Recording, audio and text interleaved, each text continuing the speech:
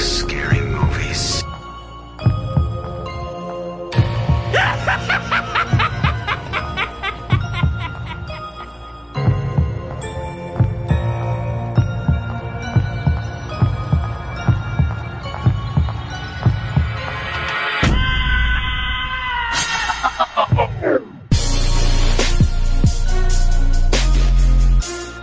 What's going on, ghouls and gals? It is the inaugural, the first episode of The Fear Frequency. I am CEO Haize, if you don't know my voice, and my wonderful co-host, we got the prodigal one himself, Jay B, is in the building. What's going on, everybody? So, we are here. We figured, leading into the Halloween reboot, what better way to start this podcast off than to do a series on Halloween. So we're here to cover Halloween 1 and 2. But before we get into that, JB, we said our kind of mission statement of this was we're going to discover what the best horror movie is of all time. So I got to ask you, this definitely is on your list, right? Both of these have to be on your list. Honestly, part 1, Halloween 1, yes, it's definitely top 20 for me. Halloween 2, I really wasn't big on. We'll get into all that, but are they the greatest ever? No way. The journey continues for me. But we'll get into our rankings towards the end. And it's funny that you said, because I actually enjoy Halloween 2 more than Halloween 1. Really? Yeah. So that's going to make this conversation pretty interesting. So, Michael Myers, I don't even know, like, what's left to be said. Like, everyone should know who Michael Myers is. Like, I think he's one of the most iconic ones. The shape, as he was referred to in the original film. This one, how it starts off in just a small town on Halloween day. Someone escapes from the mental institution and all types of craziness just ensues. What are your thoughts so far on the movie, man? Just probably the opening 15 minutes. We'll start there. Yeah, it was interesting. You had a young Michael Myers. I believe he was like 6 at the time, and he's walking, and you obviously don't know who it is yet. He's walking, and you see this guy and this girl making out. They go upstairs to bang, and he goes inside the kitchen, gets the knife and everything, and it was just interesting, the camera work, really, more than anything. Remember, this is like 1978. Up until that point, I don't think anyone has done camera work like this, kind of in the POV sense. So, it was interesting. And then there's a couple of things I want to point out here, though. Like in the beginning of the film, from the time the guy and the girl, which is Michael Myers' sister, goes upstairs, it literally took Michael Myers about maybe a minute to go in the kitchen, get a knife, and go into the living room. So, please explain to me, how does the guy and Michael Myers' sister go upstairs in 1 minute, get their clothes off, bang, the guy puts his clothes back on and headed downstairs? He was just really quick. 1 minute? 1 minute, man. There's a whole song based off of it, JB. All right. I'll give you that. Then I found it interesting that he came downstairs. Michael Myers looks at him, but doesn't kill him, doesn't touch him, doesn't do anything. He lets him go free and then goes upstairs, kills his sister. He comes outside. The parents are there. It was a really weird scene because his mother and father see him with a bloody knife, and they're like, Michael, as if he ate like a chunk chip cookie before dinner. Like, Michael, really?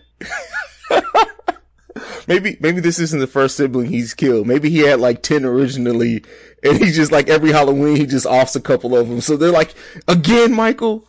You shit. Go to the room, Michael. Go take a nap. You gotta stop killing your sisters, Michael. What about you? What are your thoughts on the first 15? I mean, I think that it sets the perfect tone. I think that it distinguishes itself from the other slasher movies, around the time, because, like, it's a kid. And we're taught, there's a few things that are almost always typically true in horror movies, especially back then. I feel like the last decade is changing, but kids have always been safe. Like, you don't have to worry about kids killing people. You don't have to worry about kids dying. Like, you just know if there's a kid in the movie, it's going to be okay. So the fact that they started this off, with the kid, the one who's supposed to be pure, kids are typically portrayed as pure, being the one who's doing the killing, I think it sets the tone and lets you know you're going to be in for something completely different over the course of this movie. Yeah, I have to agree. You normally don't see, like, kids like that in terms of, like, elementary school kids that do any killing or get killed. So yeah, it was definitely shocking for me. Just a quick fun fact here. In that opening scene, when we see Michael on the POV, the hands that are reaching for all the things is actually Deborah Hill, who helped write the screenplay with John Carpenter.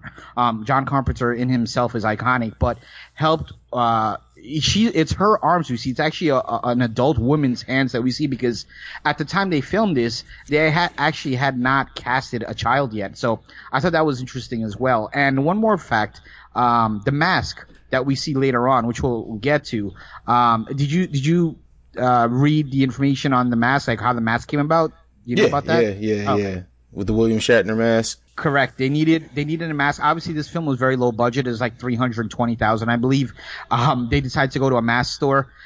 They got a mask. It was between a clown mask, which would have really, I don't think this series would have worked if it was a clown mask. I just don't see it. Versus they found a William Shatner mask from Star Trek. It's a Captain Kirk mask. They bought it for like $1.98. They teased the hair a little bit and made it wide in the eyes, and we have Michael Myers. Yeah. And an iconic mask, I think, is one of those things, and I said Michael Myers is iconic, but it really is the mask. You can put almost anyone under the mask as long as they have a certain build, and you have Michael Myers. But the mask itself has to be one of the most identifiable just visual elements, period. I think even more personally for me, even more than the Jason hockey mask, because there's something creepy about like the hollowed out eyes. And yes, a hockey mask, Jason made it creepy. But there's just, if you saw someone walking down the street in a hockey mask, you just think maybe they're playing hockey. Exactly. If you saw someone walking down in a mask like the Michael Myers mask, looking ghostly in the face and hollowed out eyes, it would just be like, look, I'm going to go ahead and turn around. Exactly. Let's move into the next part of this movie.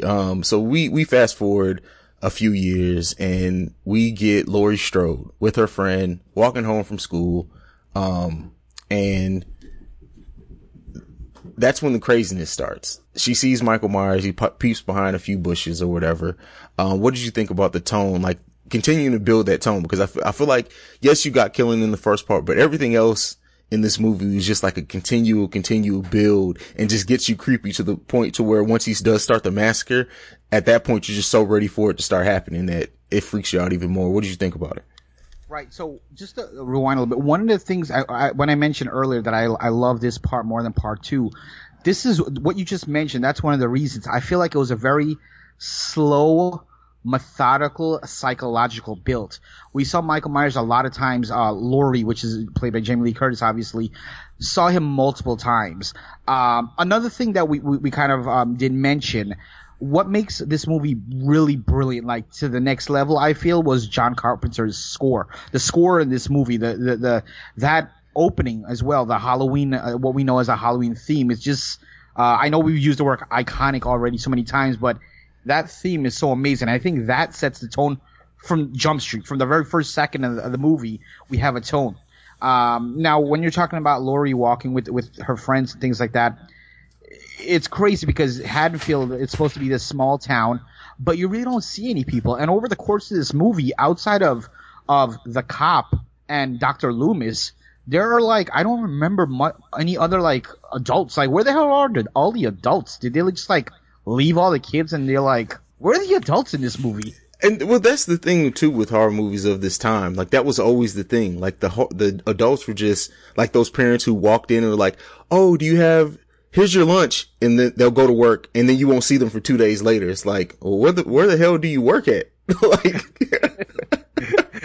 Yeah, it was really weird. Yeah. I mean, yeah, the adults in this movie were completely absent. That's funny. I hadn't thought about that before you pointed that out. So yeah. Go ahead. No. I was just agreeing with you.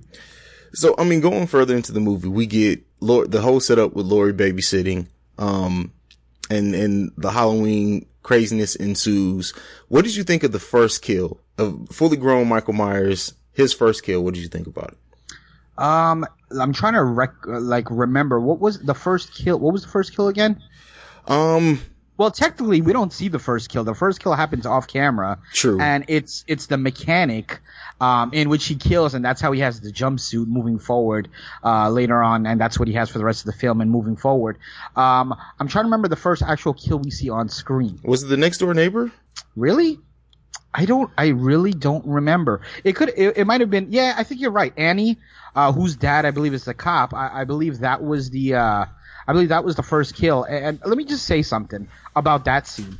I don't know what she was drinking, if it was soda or what, but just make me understand again. I'm going to be asking you a lot of questions because I'm looking to you as my brother to make it clear for me. She's in the kitchen. It's the middle of the night also. She's in the kitchen. She's drinking whatever it is. She spills some. So she decides to get naked down to her underwear to take off her clothes just because she spilled a little bit of soda? Mm-hmm. Yeah, basically. So you're telling me when you spill soda, you just get naked down to No, I don't. But again, like, you got to remember the times that we lived in. Like, they just wanted an excuse to show. So there's in horror movies back in the day. And this is, I guess, a theme we can break down. There were clear themes: nudity and kills. That was it. So when you weren't using kills to keep your audience engaged, you were using nudity to keep them engaged. So that's all that was. They had to do it. Not that they had to, but that was a technique of how you get the oohs and ahs into the movie. Yeah, I definitely see that. I just felt that they could have probably done it in a way that made more sense. But sure, they want the TNA factor. Also, another thing that we a little bit earlier when we first met Dr. Loomis, it was Dr. Loomis and the nurse. That's when they were driving to the asylum or the institution where Michael was, and then they see that some of the people in the asylum have actually come out, and that's when Dr. Loomis realizes Michael has escaped. Another crazy thing that happens here is the nurse is sitting in her car.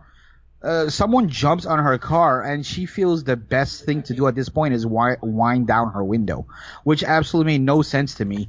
Do you recall what I'm talking about? Hold on. Yeah. No, I'm sorry. Repeat that, bro. So what I was saying was, when Dr. Loomis and the nurse went to the institution to go look for Michael, Dr. Loomis got out of the car. He went to go see what was going on. He noticed that, okay, someone broke out. Michael broke out.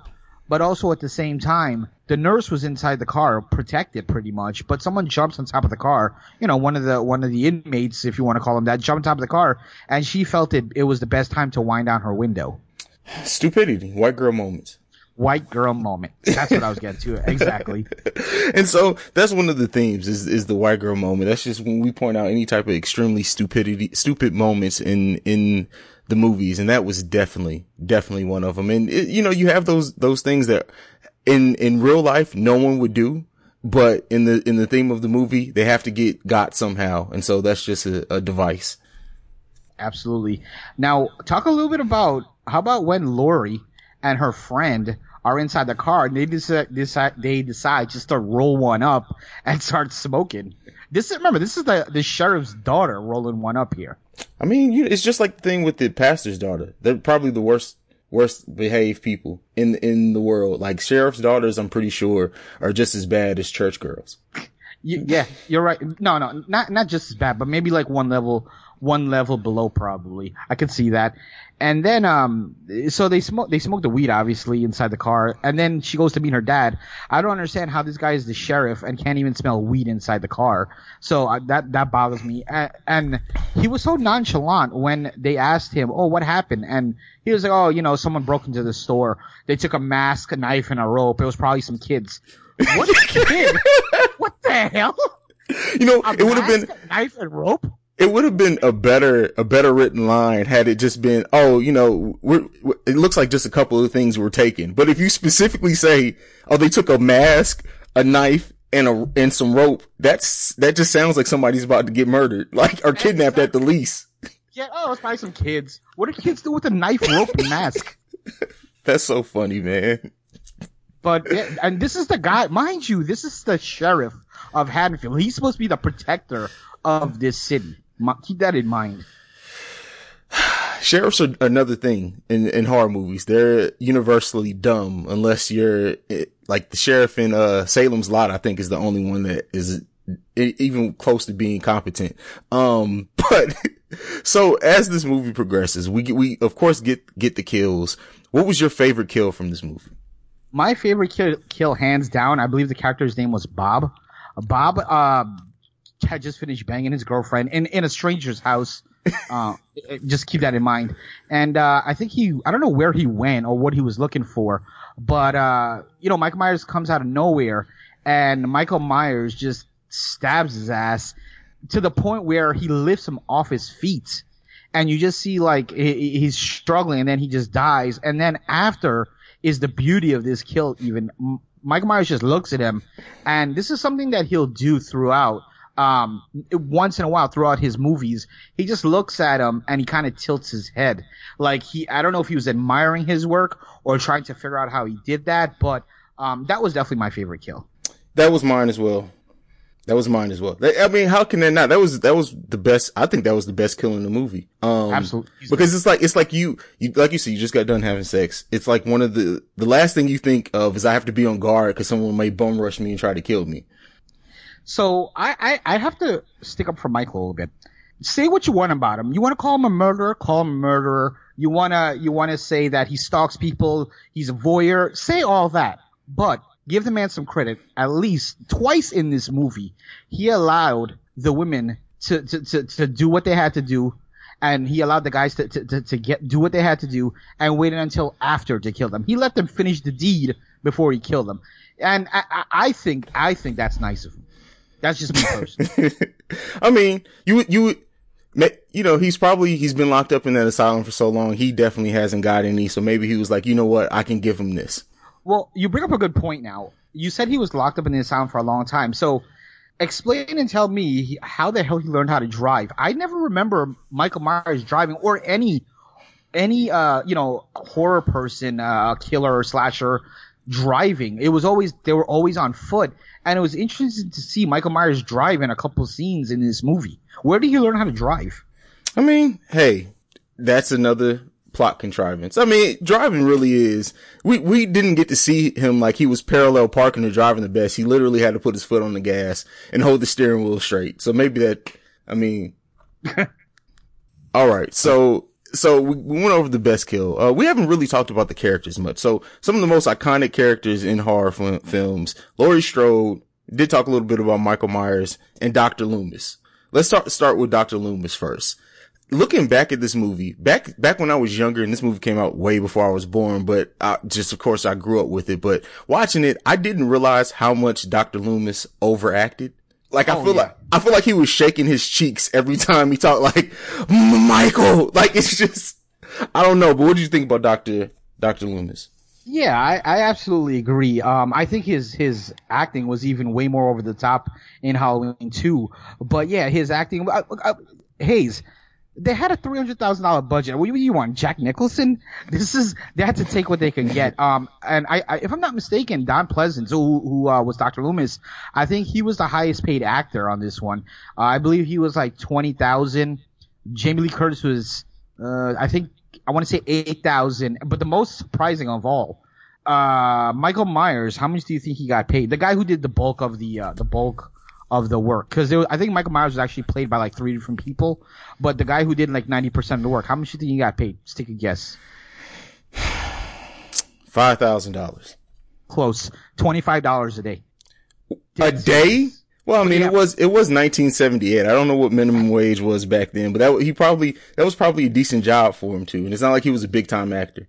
Keep in mind what really you're doing. You're not even speaking. You're just moving. You know, it's not there's not much involved. Like, for example, it was a Freddy that has to talk and be witty. You know, it's just a guy standing there with a mask. But still, regardless of the fact, $25 a day is just crazy. That's like they just found some random guy off the throne. Like, here's $25. Come be in this movie. I mean, but you got to think how many days were they shooting? Do you know?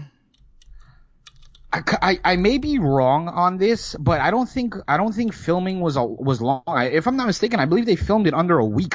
I know they wrote the script in like 2 days or something like that. It was a very quick. It was really done quickly, and again, because of the low budget, there's a lot of crazy stuff. You go online and read it, like they were so low budget. They had to the leaves that we see.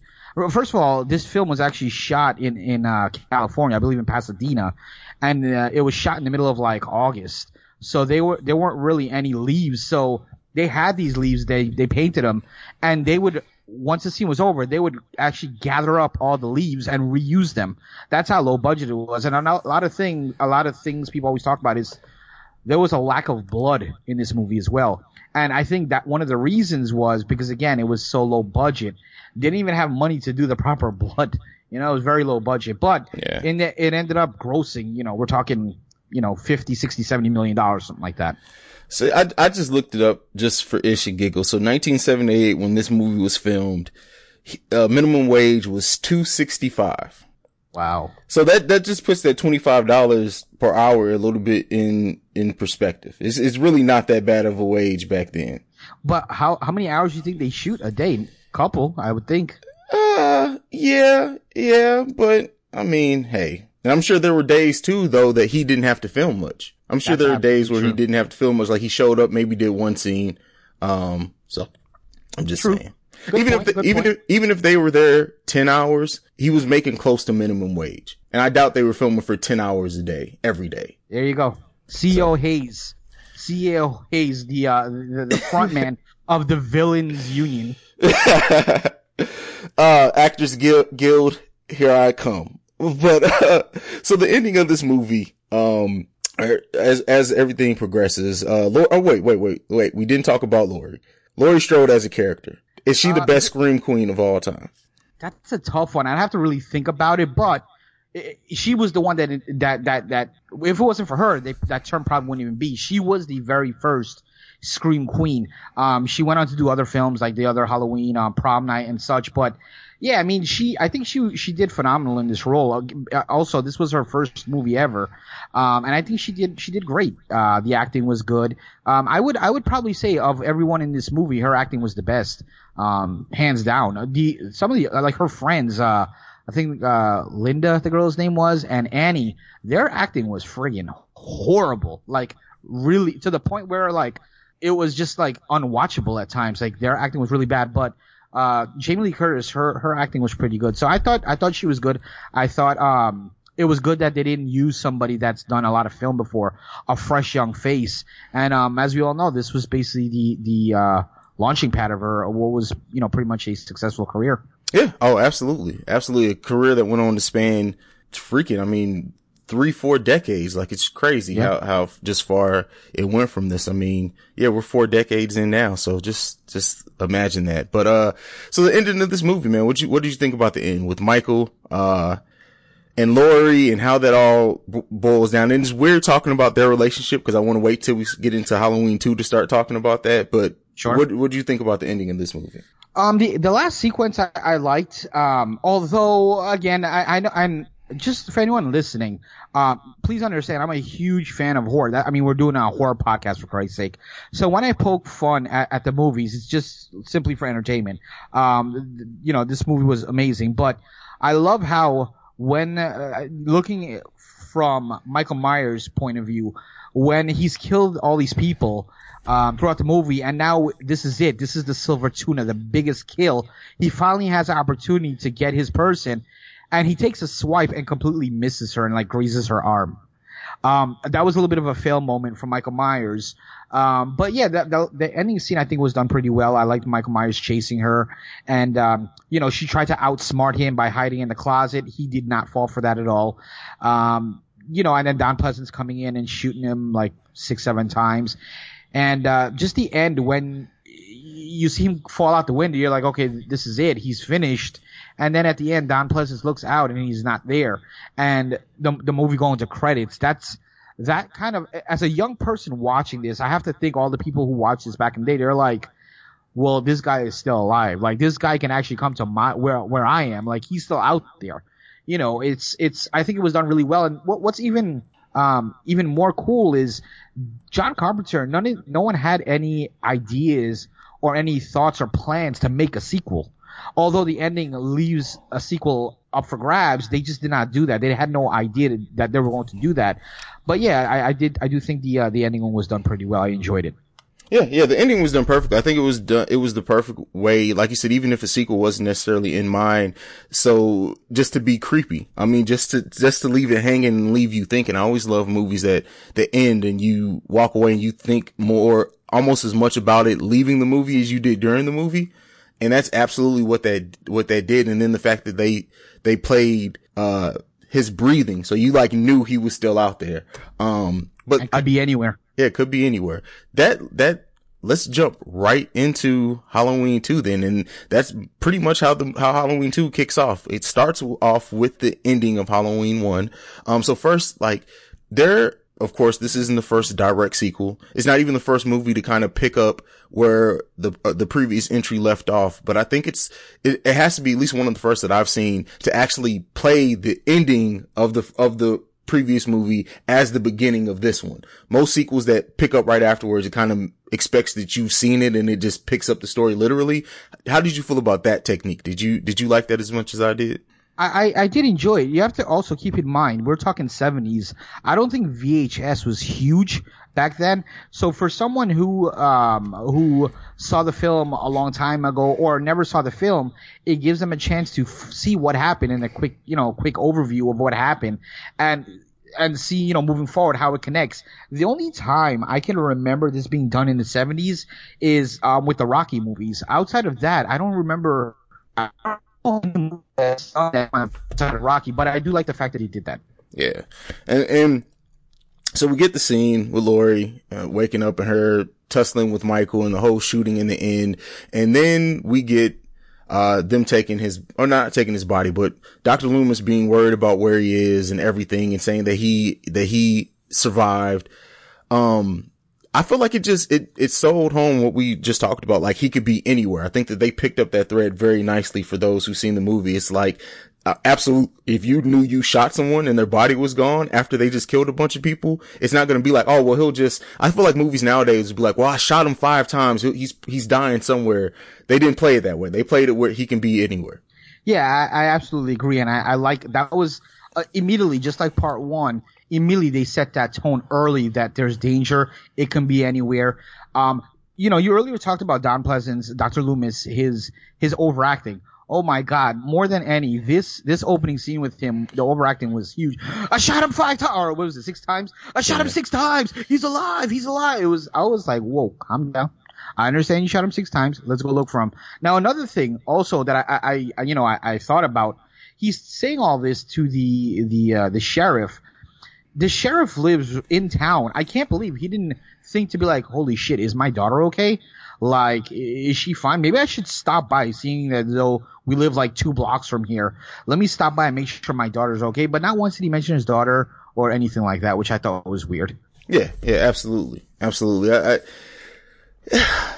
He's just such a fucking interesting character. The sheriff in this town is just like, I don't know. He just seems like he's not, like, if there's any character that you had to pick out that's like not really in the world that they set there, it seems like he knows he's in the movie. If that makes any sense. It does. Like, oh, I'm not supposed to worry about my kid. But nonetheless. I'm just here for a paycheck. What's next, man? What do you want to talk about next with this movie? So I thought also another thing I want to point out with this movie, we didn't really get a whole lot of Jamie Lee Curtis. I mean, the movie's about 1.5 hours, and I'd say maybe we got about 20-25 minutes out of her. I think more time was spent. I can understand this.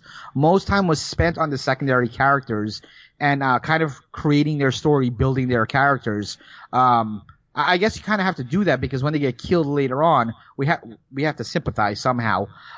So yeah, I mean that was interesting that I saw that the main focal point wasn't really Laurie, and I don't even think it was Michael Myers. I was more so on the characters and building the characters. What are your thoughts on that? Yeah, I mean it was about building the world that they set up in the first one, and I think this is one of the best sequels to use the original one as a jumping off point. Like, of course, when you're trying to establish a film, it's hard to get in depth when you have a bunch of, especially when you're a horror movie. Like horror movies in general, like a lot of the characters don't have depth. Like you don't get that. But with this one, when they were building and once you found out that Laurie Strode was Michael Myers' sister, I love it when sequels make you rethink the first one. And now when you go back and watch the first one, now knowing that that's his sister, it adds a depth to that story. Absolutely. There is that layer. And I kind of love the way they unfolded that plot, because it wasn't this big unveiling. It was a matter of fact statement that was done between Dr. Loomis and I believe it was the nurse in the car, where she told him, hey, there was a file that was locked away, you never saw it. Laurie Strode is Michael Myers' little sister. Now, I know I'm probably looking too deep into this, which I tend to do, but just walk me through this, CEO. And again, I told you I'll be asking you questions that were unclear to me. So Michael Myers' parents have a daughter, beautiful daughter. They have a son. Their 6-year-old son kills their daughter. He goes away to a mental institution, and then they decide to have another child 2 years later. How am I missing something? I don't have kids. You have kids, so maybe you can help me out. Well, on this you one. got to think people grieve in different ways. And By having maybe sex? Yeah, I mean maybe they felt because they lost a child to being murdered by a sibling. They lost another child, that child who murdered them, because he went away to the mental institution. So maybe they felt like they had to fill that home. Maybe after maybe they spent a year grieving, and they're like, okay, let's do this family thing again. What the hell?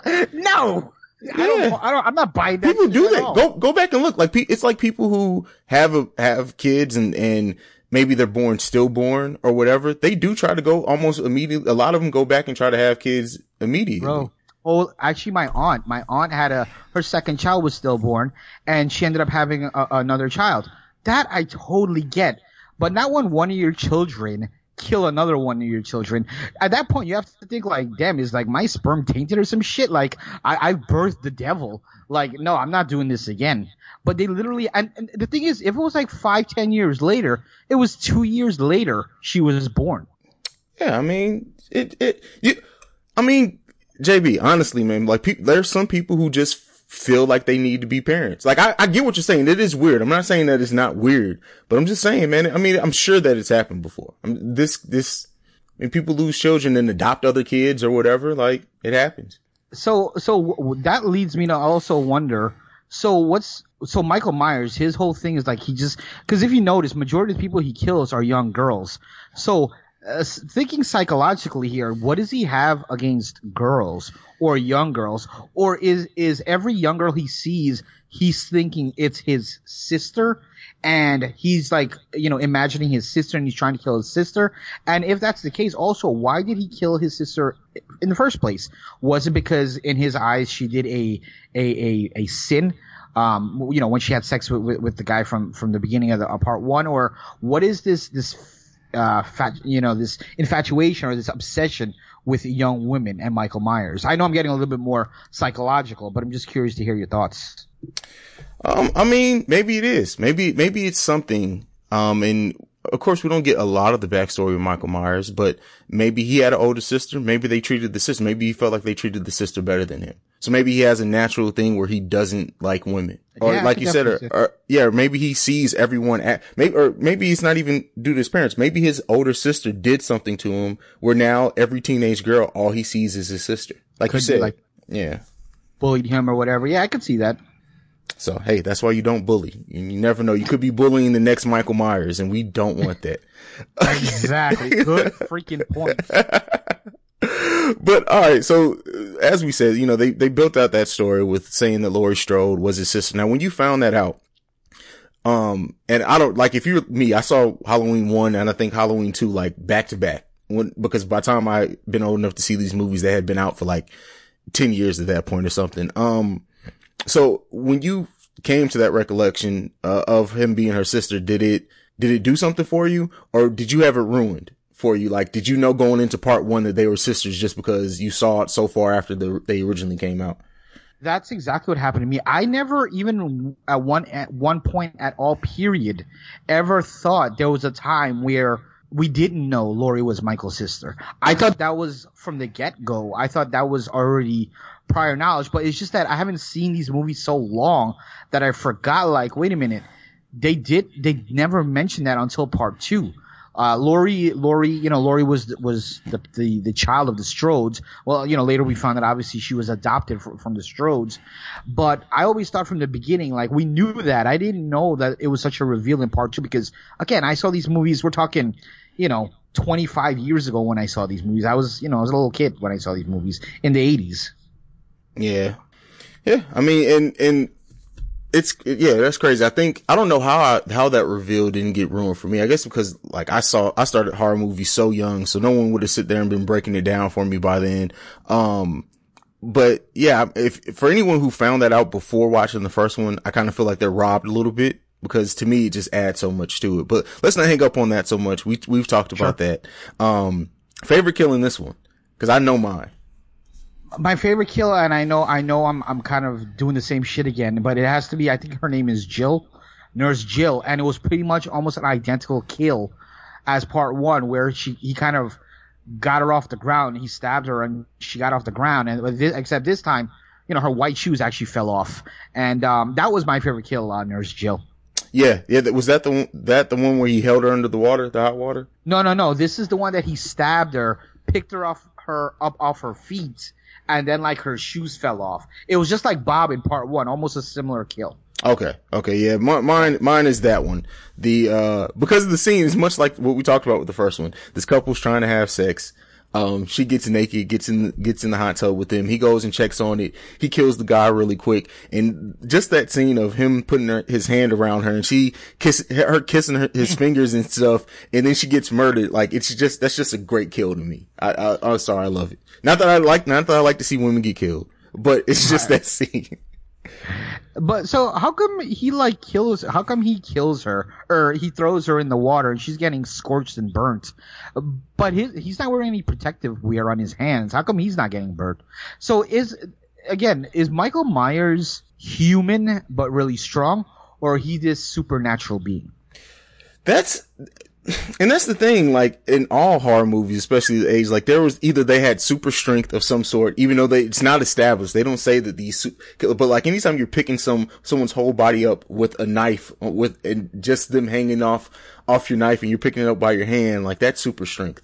I don't care what anyone says. So there's always a level of, like, supernatural with almost every killer, even if it's not established, like, in the movie. But yeah, his hand should have been burnt to a crisp too. Like, his hand should have been jacked up, but he feels no pain. I think that was established. Maybe that was established in a later movie, but he just doesn't feel pain. Yeah, that will, I forgot that. I believe you are correct about that. So that would make sense because, I mean, the guy gets burnt, he gets stabbed, he gets shot like he's 50 Cent a million times, and it's just, there's nothing, there's no pain, there's no nothing. So, yeah, maybe you're right. Maybe it's just that he doesn't feel any pain and he's just oblivious to pain.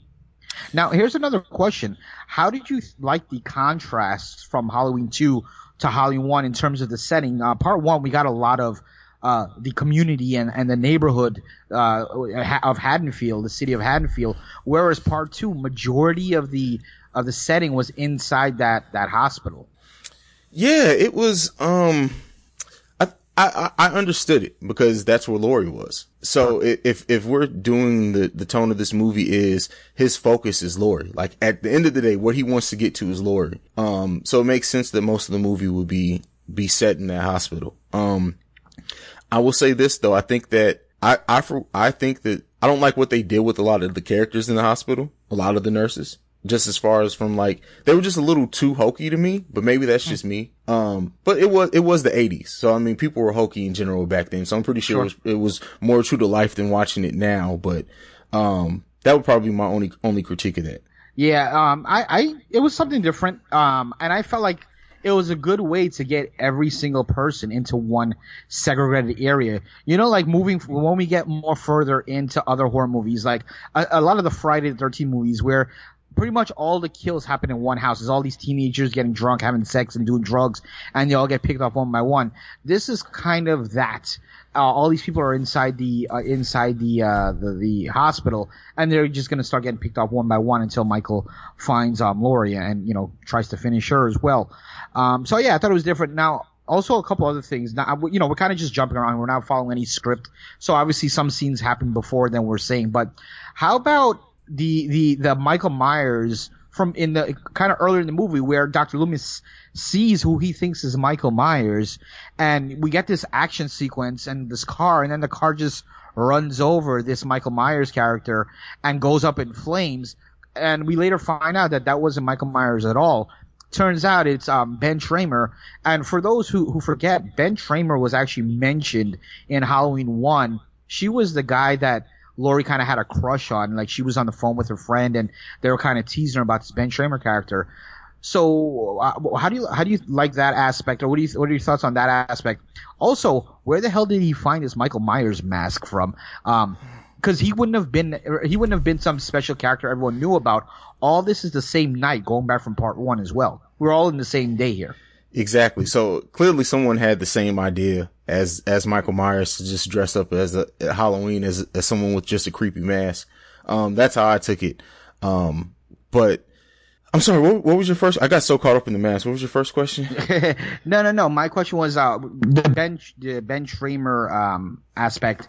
You know, he was wearing the mask and he got killed. So they kind of made a connection. It's a small connection they made from part 1, because they didn't mention him in part 1. He was never shown, and now they show him in part 2. So Michael Myers, kills someone that, Laurie possibly liked, or just Ben Tramer as a whole, with him being mentioned in part 1, now he being killed in part 2.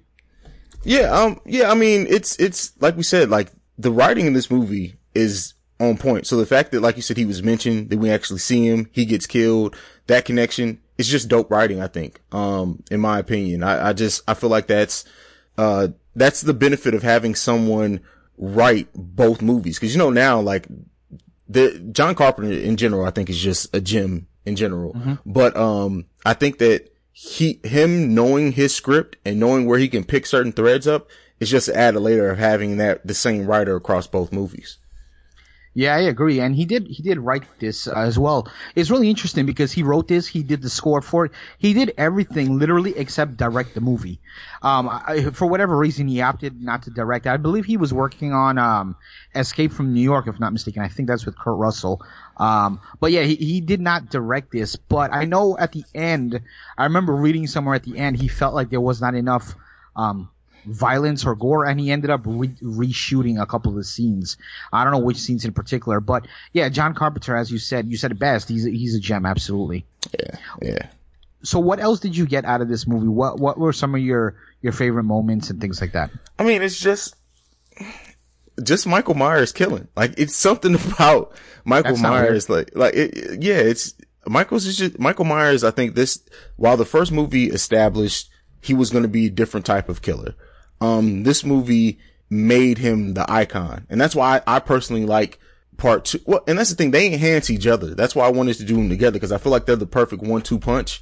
And I think that parts of 2 make part 1 a better movie. And of course, part 1 picking up on those threads makes part 2 better. It's a sequel. It should. But yeah, Michael's murdering, his stalking, just everything about Michael, and how when he finally, like, Laurie's getting prepared for him, so to say, like, she knows that he could come back around, I think. So it's the character building that makes this movie so good to me. Absolutely. Yeah. I mean, the movie was good. I still feel Halloween 1 was a better movie, only because I love the methodical approach, just the slow burn. And, there was so many times that we got false scares, if that's the right terminology, where, okay, clearly he's going to jump out, and the character turns around and he does not jump out. That happened so many times. It happened a couple times in Halloween 2 as well, but I think the pacing was a little bit different in Halloween 2. But also another thing I wanted to talk about, how about the difference in Michael Myers in terms of his killing? In Halloween 1, we got some, he strangled someone with a cord, he strangled someone with his hand, he did a couple stabs. I felt in part 2, he got a little bit more creative. We had the doctor with the syringe in the eye. We had the other nurse that, I think he let her IV drip out with the blood. We had the bathtubs, the hot tub scene. How about his creativeness in part 2? Yeah, I think, okay, so if we're just really being, like, I know we made the joke that maybe he killed a bunch of siblings, in Halloweens all the time, but let's say, so, if we're looking at just what the movie presented, he killed his sister and then went away. Yes. So he killed one person when he had locked up in the mental institution. Part 1, when he got out, he was killing people, but really as a way to get to Lori, so to say. Sure. And maybe he found out in the course of that, hey, I like this killing thing. Let me torture people. I can, of course I can just stab them a couple of times, they'll die, but let me be a little creepier with it. I want them to know they're about to die. Like, I think a lot of the kills in this movie, like, whereas people before in the first one, he killed, it was over. This one, they had to have that moment of, oh shit, I'm about to die. Mm-hmm. So yeah, I think you hit it on the head. Yeah. Yeah. So maybe that was it, is that he's like, now I want them to know I got him. Yeah, no, I definitely see that. Yeah, I guess a good word to put it. He's, Michael Myers is more cynical in this movie, and he just, like you said, he wants him to think about dying. It's a lot of the kills were slow kills. They weren't just immediate slit the throat and the person's dead. Some of it, I'm sure, was just not a quick death. So just moving ahead a little bit. What for you in this one? What was the white girl moment in this one for you? What was the white girl moment? That's the thing, is I would almost have to say it goes back to my favorite kill, like her kissing his hand. Like, you should know someone's his hands look like he just got done, like, digging in the cow's ass or something. Like Michael Myers is clearly he's not the same body type. He's clearly a white man, but that was a black hand. Like, that's what that was. You should know, like, he was just in the water with you. There's no way that man's hands should have been that dirty. I just think that was just an idiotic moment. Yeah, that's a good one. For me, it's the, I forgot the name, I forgot the actual title of this character, but he's the sheriff or whatever his name is that comes to take away Dr. Loomis after they realize Ben Tramer has been killed. It's not Michael Myers. And now the governor wants Loomis to kind of get out of town. And the guy comes to get Loomis, and it sets up to the ending of the ending when Loomis puts the gun to his head and is like, "Hey, turn around, we got to go to the hospital, we have to go save Lori," type of thing. When he finds out that's Michael Myers' sister, his kill was the white girl moment. Michael Myers got shot. He's on the floor. He didn't even bother to check to see if he's dead or not. Dr. Loomis told him 2 or 3 times, "Don't go next to him. We don't know if he's still alive."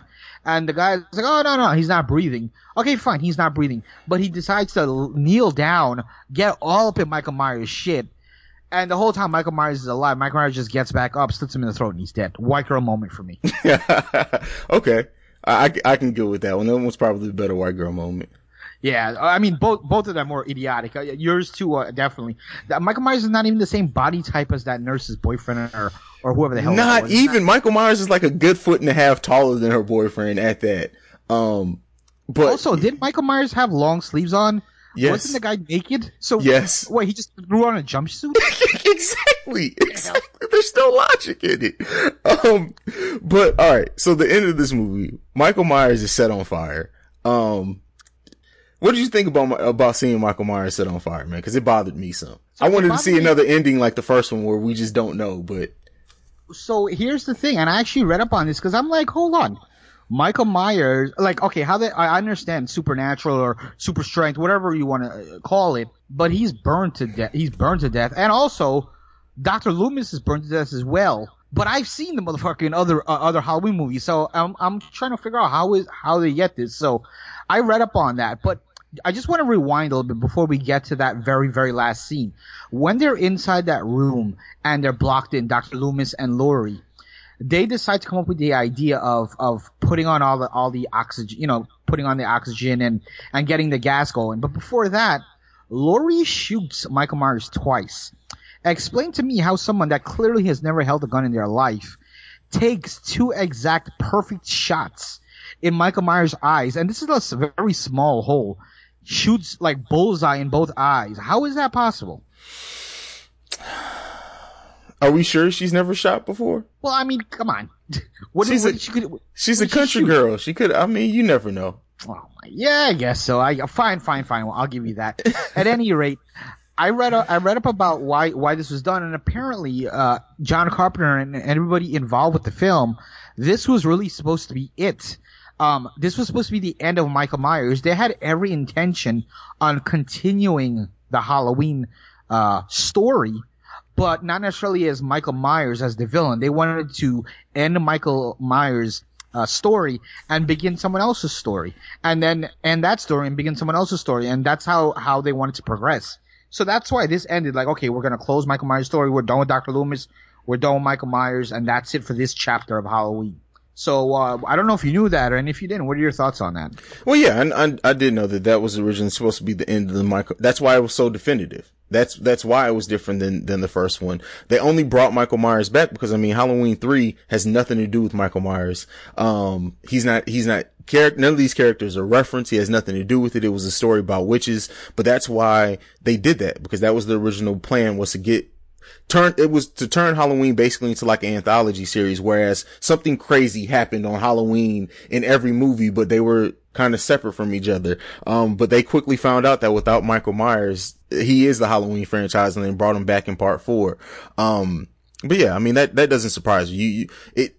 They didn't want to be tied in, and in some aspects, I respect that. And I even think now, like, there's a world in which that could have worked. It just sucked. The third movie just sucked so bad, they had to go back to Michael Myers. If they would have built a better third movie, we could have never got Michael Myers again. Just think about that.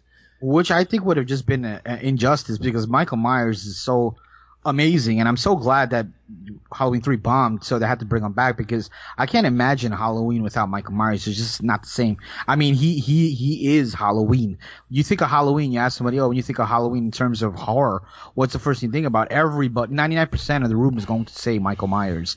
Yeah. So, I definitely, I'm happy they brought him back. Yeah, and we'll get into the sequels in the next installment, but Halloween 1, Halloween 2, and our rating system is either the worst horror movie ever or the best horror movie ever. What are you giving these two films? I cannot say these two are the best horror movie ever. While I enjoy both movies, and I really enjoyed part 1, I think it was done well, especially with the budget that they had. I cannot say that they were the best movie ever, so I guess I'd have to go with the worst movie ever. Wow. I in no way will I ever say Halloween 1 and 2 are the worst movie ever, so I have to give it the best movie ever, because I can't allow it to say. So you're telling me Halloween 1 and 2 is the best Halloween movie ever? But that's the nature of the rating is not to say that it has to necessarily. That's just our rating system. Either it's bad or it's good. But you're saying ever. Yeah, that's just the name of the rating system, JB. Hold on, I wanna do a challenge. That's fine. I wanna throw the red flag, and I wanna do a challenge, and I wanna rewind. Okay. It's the best movie ever. I don't understand your damn rating system. So, any last thoughts on these two movies, JB, before we go ahead and tell the people good night? No, I mean, again, both movies are done well. I can't wait to watch, the other ones. I've seen all the Halloweens, but I can't wait to continue going down that path and, relive. These things remind me of when I was younger, so I enjoy watching them, and they're good for what they are. Really, really enjoyed, discussing these two movies and rewatching both of these movies, so I can't wait for us to delve a little bit more into Halloween and, Michael Myers. Yeah. As this particular series goes on more, I'll definitely looking forward to talking more Halloween. But yeah, I mean, that's it. We're going to sign off. JB, tell the people where they can find you. I can be found on Twitter at the P1JB. That's at the P1JB. Go ahead and tweet at me. Let us know what your favorite horror movie is. Did you like Halloween 1 or Halloween 2? Which one did you like better? Go ahead and tweet at us. Let us know.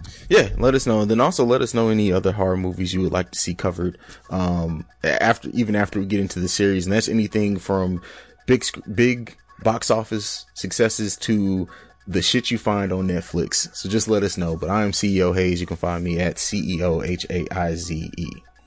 No parting words, JP? You're just you're flicking the middle finger off? Bye.